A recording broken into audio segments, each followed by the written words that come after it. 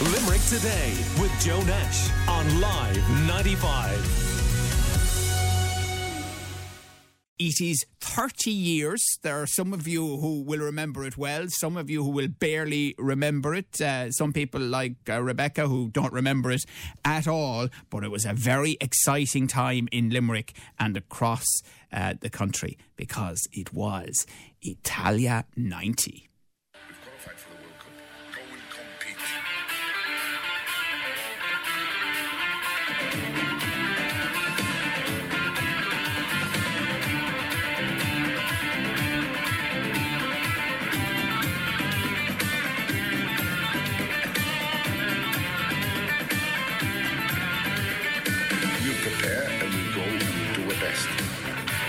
We'll put them under pressure. The game is about being effective, being aggressive, winning the ball, getting on with the play. We'll put them under pressure.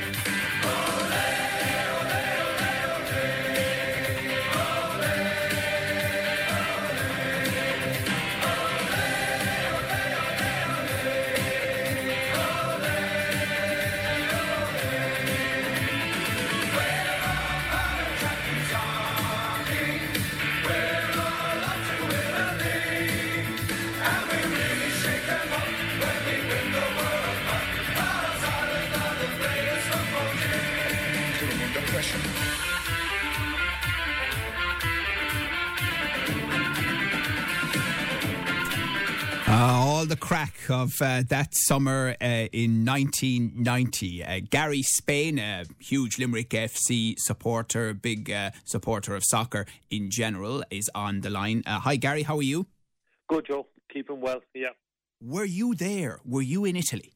I was there for the whole month. So it was a fantastic time. How did you manage to get yourself there in the first place? So, yeah, I mean, back in those days, there was no internet, and it was a lot more complicated, I suppose, to get to these places. And I flew. There was a group of us. My uncle was the main person. My dad was actually there, but he was on an official trip. So I actually flew to Rome and met the car, and we got a ferry out to Sardinia. So you were booking all of these things. Actually, I don't think we even booked the ferry. I think we just showed up in Civitavecchia and got on the next ferry over to Sardinia. And you were writing to campsites. We were camping, and you were writing to campsites to book them, because even a phone call would have been very expensive. To be phoning in Italy in those days would have cost a fair bit of money. And I think we were writing to campsites, booking campsites ahead, or in some cases just chancing our arm and showing up. So there was a lot more organisation to it, but it was brilliant times. It was great to be there. Yeah. Now, as I mentioned, our own Rebecca wasn't even born during Italia 90. So for those who didn't live through it, it is hard to describe it. But how would you do that? So, yeah, it's probably the first time that football became, it got taken over the whole country. Because every man, woman and child, and it can be so difficult to describe, every man, woman and child in Ireland was watching the games. In fact, I tell a story about it. I'd actually just started work. I'm probably starting to feel old now because I was a couple of years at work. I had to take holidays from work to go there. But an American colleague of mine was telling me after I got back that for the Romania game, which was on a Monday at 5 o'clock, he'd forgotten about the game, was sitting at his desk and working away, and he left work about 5:05, and he walked out in Galway, and there was nobody in the office. The security guards had gone. The whole place was deserted. And he got into his car, and then he was starting to panic, and he said, everything is wrong, and there's no one here. And he drove right across Galway, and he didn't see a single person, and he had decided there must have been a nuclear holocaust, because that was kind of a concern in those days between USA and Soviet Union. Yeah. And he rushed home to die. He said, hope you get home in Salthill to die with my wife and daughter. And he got in the door, and his wife and daughter were watching the match like the rest of the country, and he realised what had happened. And I mean, that's never happened since, and I don't think it can happen again. I don't think ever the country will become totally consumed with an event, because Gary, literally everybody watched it. the popular memory is that the Irish fans were brilliantly behaved in Italy, were massively popular. Was that the case? Oh, it was. It definitely was the case. I mean, we were welcomed wherever we went. In Sardinia, even simple things, which sounds ridiculous, that we were allowed to bring our car into the campsite. So Irish cars were allowed into the campsite. English cars were not, which was absolutely ridiculous. So, I mean, there were English fans pitched beside us. Now, the English fans did cause some problems at certain times, but we didn't. There were certainly no problems in our campsite. But the guys beside us had to leave their cars outside because there were English regs on them, and the Irish cars and camper vans were allowed in. In Sicily, they really took us to their hearts. We were just so welcome. It was unbelievable. In fact, I've never gone back, but I've often said I should have gone back to Sicily. It was absolutely beautiful, and the people were so warm and welcoming. People dancing in fountains, forgetting about the credit union loans that they had taken out to get there, and just a sense that there was a connection between everyone there and between the team and the fans, particularly those who followed them to Italy. Because obviously now you never get near players anymore, do you? But I wonder, was it different then? Yeah, I mean, no, we actually didn't get anywhere near the players, I suppose. But you would have done maybe on other away trips at that time, if you were going to maybe a qualifier. I suppose we didn't really try to get too near the players, but certainly you felt a great connection. Yeah, and they would have been over to the fans. And I think that the players fed off the fans as well, because there was just so many Irish fans there, and not just travelling from home, I mean, travelling from all across Europe. Ireland had come through a bad time in the 80s. There was so much unemployment, there was so much immigration.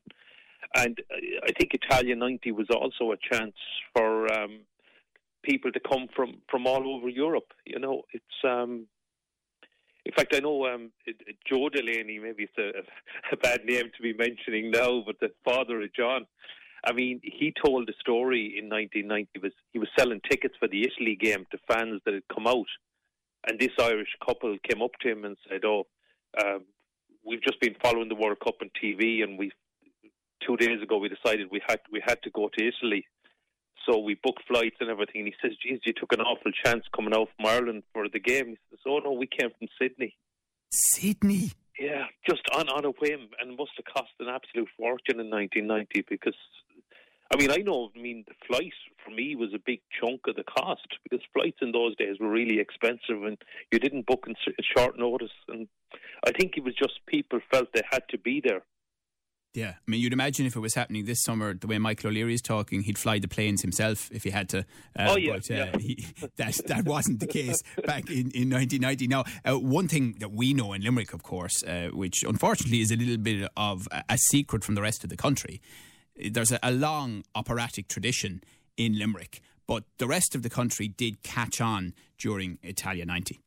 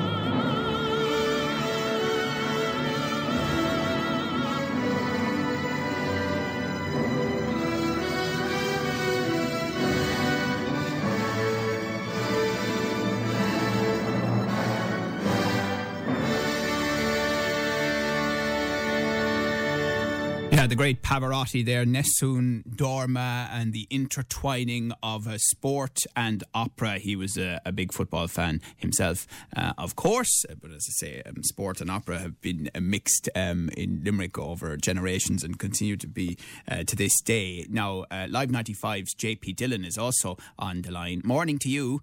Good morning, Joe. How are you? Now, Limerick went bonkers around that time, just like the rest of the country did, including the nightclub scene where you would have been DJing. Well, that's right, Joe. Morning to you, and morning, Gary. Great to hear you tell the story. Morning, JP.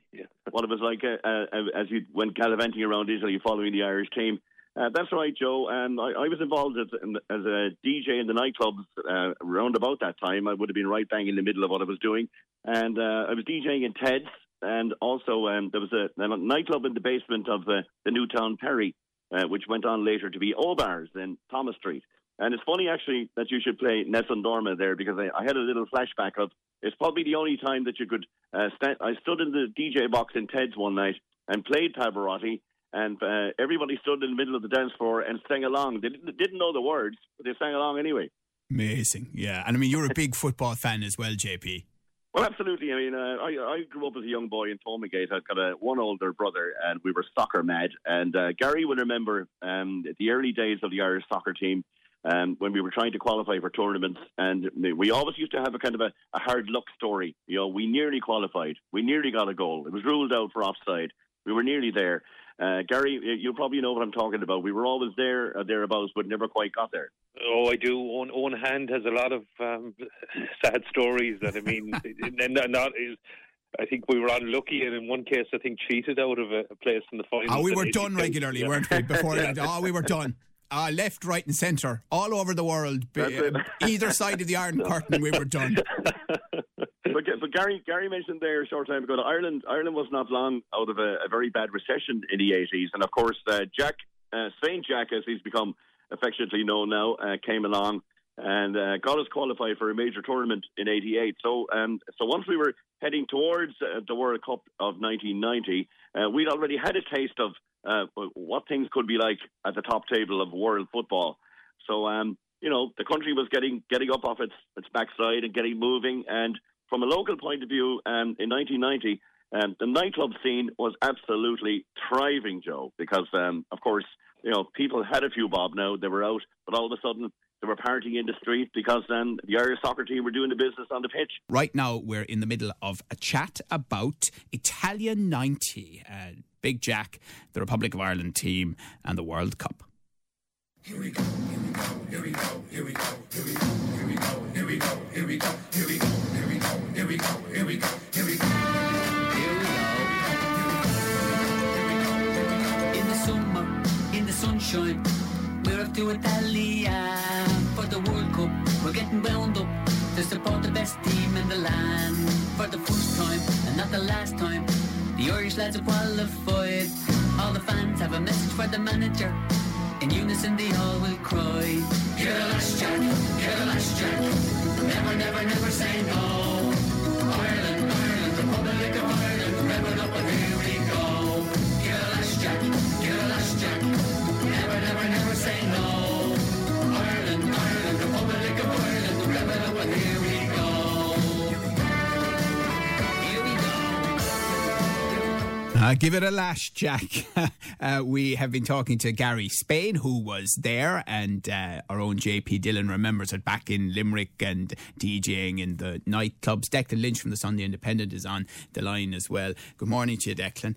Hey, Joe. How did we end up in a situation where a tall, quite gruff at times, although maybe it was more a gruff exterior Englishman, led Ireland and the Irish on this Pied Piper trip through Europe, not just at Italia 90, but over a number of years?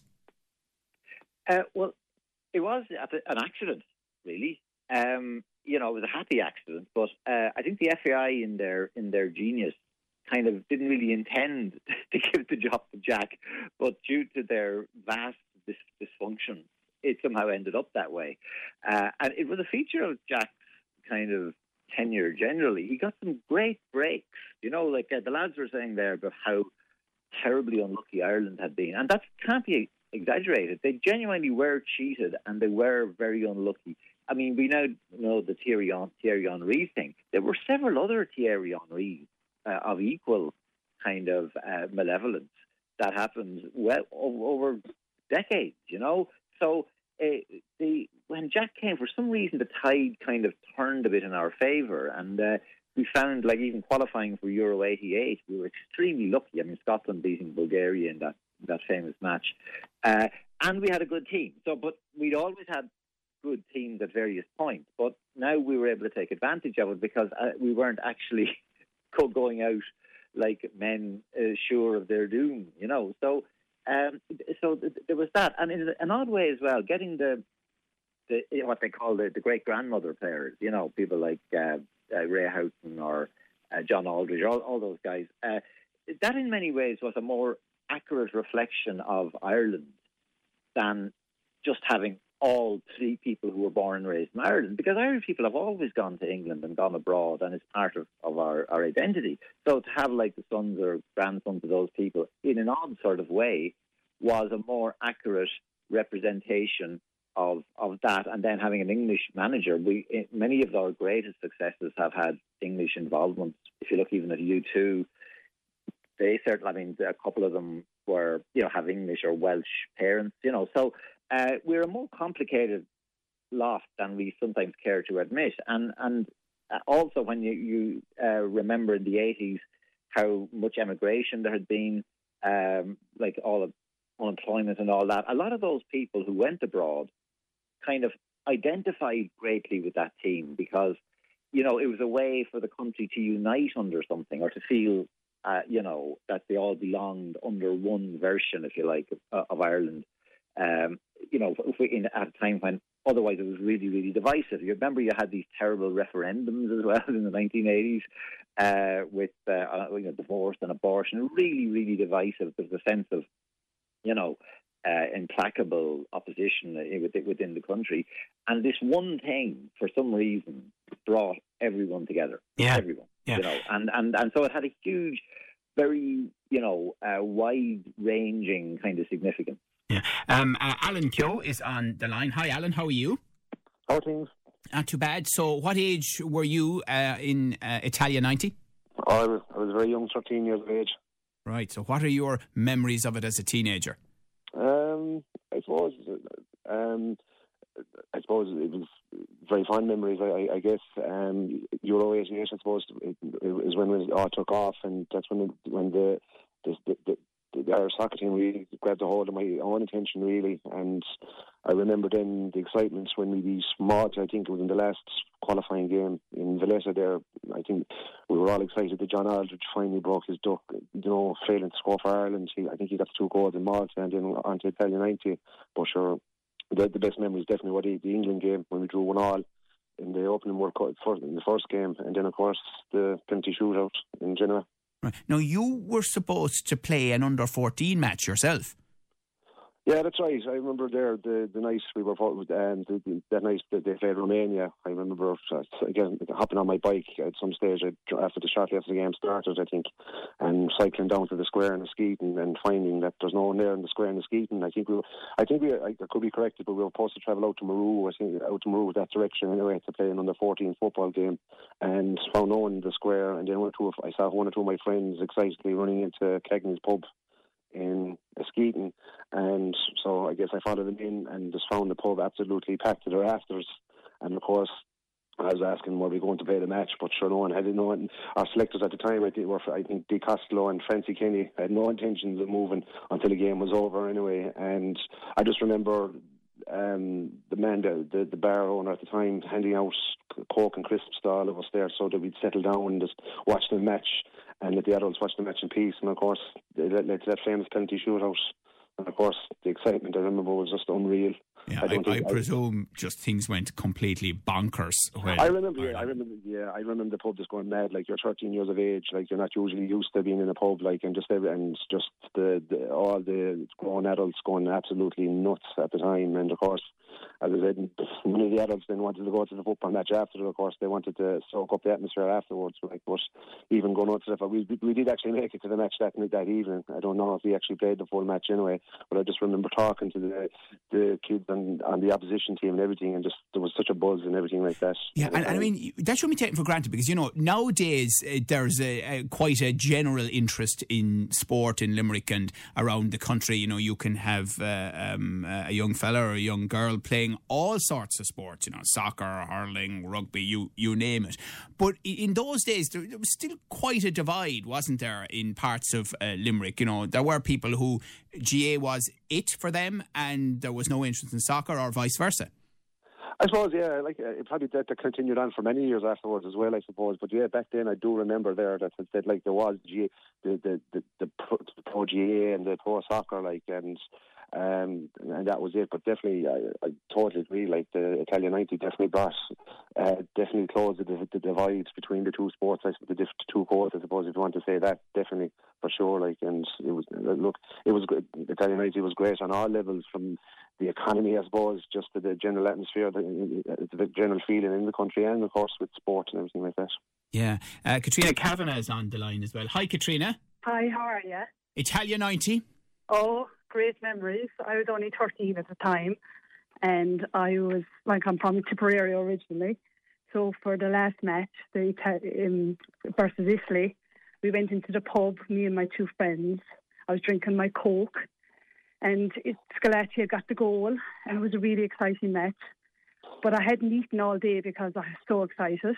So I actually collapsed and fainted in the pub, and I had to be carried out. Yeah, and I was sitting outside the pub, and apparently some young fella was rubbing down my back, and I was like, I woke up and I said, did we win? And I was so upset that we didn't win, but it was brilliant. It was just great memories, like the Romania match with Packy Bonner. That was just amazing. We had a crush on Packy Bonner, myself and my friend, and Niall Quinn, so it made it all worthwhile watching it, like, you know. So it's just fantastic memories altogether. Yeah, it was. It was just such a fantastic time. And you do wonder, really, I mean, I suppose unless you lived through it, you know, there have been big competitions since, and Ireland have qualified for World Cups and the European Championships in 2016. But maybe it was because it was all so fresh and new, Katrina, that it seemed to mean so much to people. Yeah, I think totally. It was just like, I think if it happened now, it'd be very different, I think. It's just fantastic memories. I still have the CD. I still play it. My son is called Jack, and he's like, oh my God, all those songs are about me and everything. So we listen to those songs regularly, like, you know, and it's just fantastic. It's just it was just so different back then. It was just so new and so fresh, and that was the thing. And I don't think can't see that it would ever happen again, but it'd be brilliant if it did. But Jack was just a great man, and you know, we had a fantastic team. They were all so good. John Aldridge, Niall Quinn, Packy Bonner. Fantastic, I have to say. Great memories altogether. And just to be clear now, is it coincidental that your son is called Jack? No, that was my husband's decision. But he's very happy now that he is called Jack, because he's like, he plays those songs like, no, it's not because of Jack Charlton, but we keep telling him that, so he's all excited about it, like, you know. So Declan Lynch, if Italia 90 was happening this month, I think there might be a struggle around social distancing. Yeah, it was pretty hectic, you know. I mean, Carl earlier was on about going to Italy. I mean, to some extent, a lot of it happened at home. Like Con Houlihan, the sports writer, had a famous line that said, I missed the World Cup, I went to Italy. Yeah. So it's like one of the main memories I have is just there was just astonishing amounts of drinking. Right? I mean, like in the middle, and at strange times of the day. I think everything was a novelty, right? Qualifying for the World Cup was a novelty. It was always the whole thing. The first time was always kind of, you know, different and special. But you know, so So there was that. The weather was really good, and people, at lunchtime, it was like there was a Mediterranean feel to everything, right? And people would be having pints at lunchtime and leaving work early and this kind of stuff. And I remember like the famous penalty shootout against Romania. I mean, I was in the International Bar in Dublin, and it was just completely jammed. Like there were just piles of people in a pretty kind of narrow sort of space. So no social distancing. There was no sort of social distancing whatsoever. In fact, people did things they never did before. Like they were driving after Ireland drew with England, which we regarded as a victory. There was people driving around, blowing their horns at Dublin, that kind of stuff. Well, it's funny you should say that because, we went on a family holiday to Dublin. I know Fierce Plush in 1990. And I remember after losing to Italy, we decided we'd drive into O'Connell Street in Dublin to see what was going on. And people were out celebrating the loss. Yeah, well, you see, it was a very happy time generally. And deep down, we didn't really expect to get any further. You know what I mean? Like, there's always a thing within Irish people. I think as long as we don't disgrace ourselves, we're kind of happy. I mean, I think that was the great fear playing England. It wasn't so much that it wasn't so much that we wanted to beat them, as that above all, we didn't want them to win 5-0 or something, right? And that we'd be disgraced. So having got through all this, having drawn with England and drawn with Holland and got to the quarter-final, it almost was too much for us to expect that we'd go any further. So we weren't crushed with disappointment by it. I mean, it was kind of, we would have preferred to get through against Italy. But so there was still a feeling of celebration and a feeling that everyone had a great time anyway. So, right.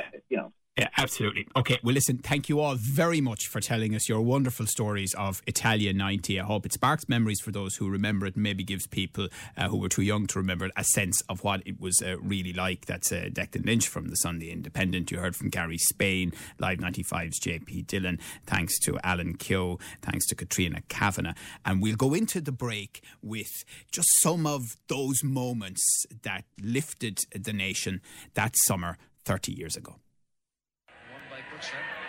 Here's Sheedy. Sheedy's running back and Sheedy shoots. And Kevin Sheedy, who's enjoying his best period in an Irish shirt, has right out of nothing conjured the equaliser. That was Van Arla. And Van Breukelen has lost it. Quinn has done it.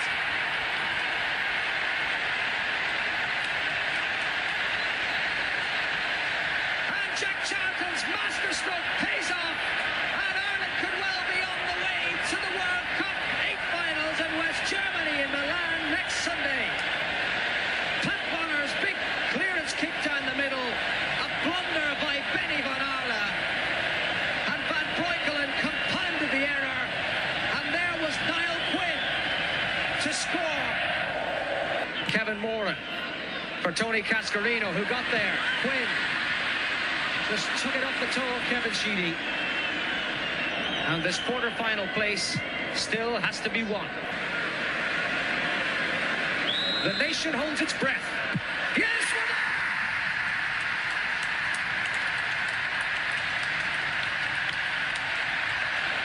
Ireland are through to the quarter-finals of the World Cup. And the most popular supporters in Italy have another journey to make. The prize at stake, a place in the World Cup semi-final. Townsend got in a challenge. Baggio to Schillaci. Giannini looks for Donadoni. Good parry. Schillaci. Schillaci has scored again. Italy go forward to meet Maradona and Argentina in the semi-final. But the Irish fans likewise should be on their feet acclaiming one of the most gallant performances we've ever seen from an Irish team. Full of dignity, organisation, discipline and goodwill. Jack Charlton, proud of his team. and why wouldn't we? And proud of these people too. Limerick Today with Joe Nash on Live 95.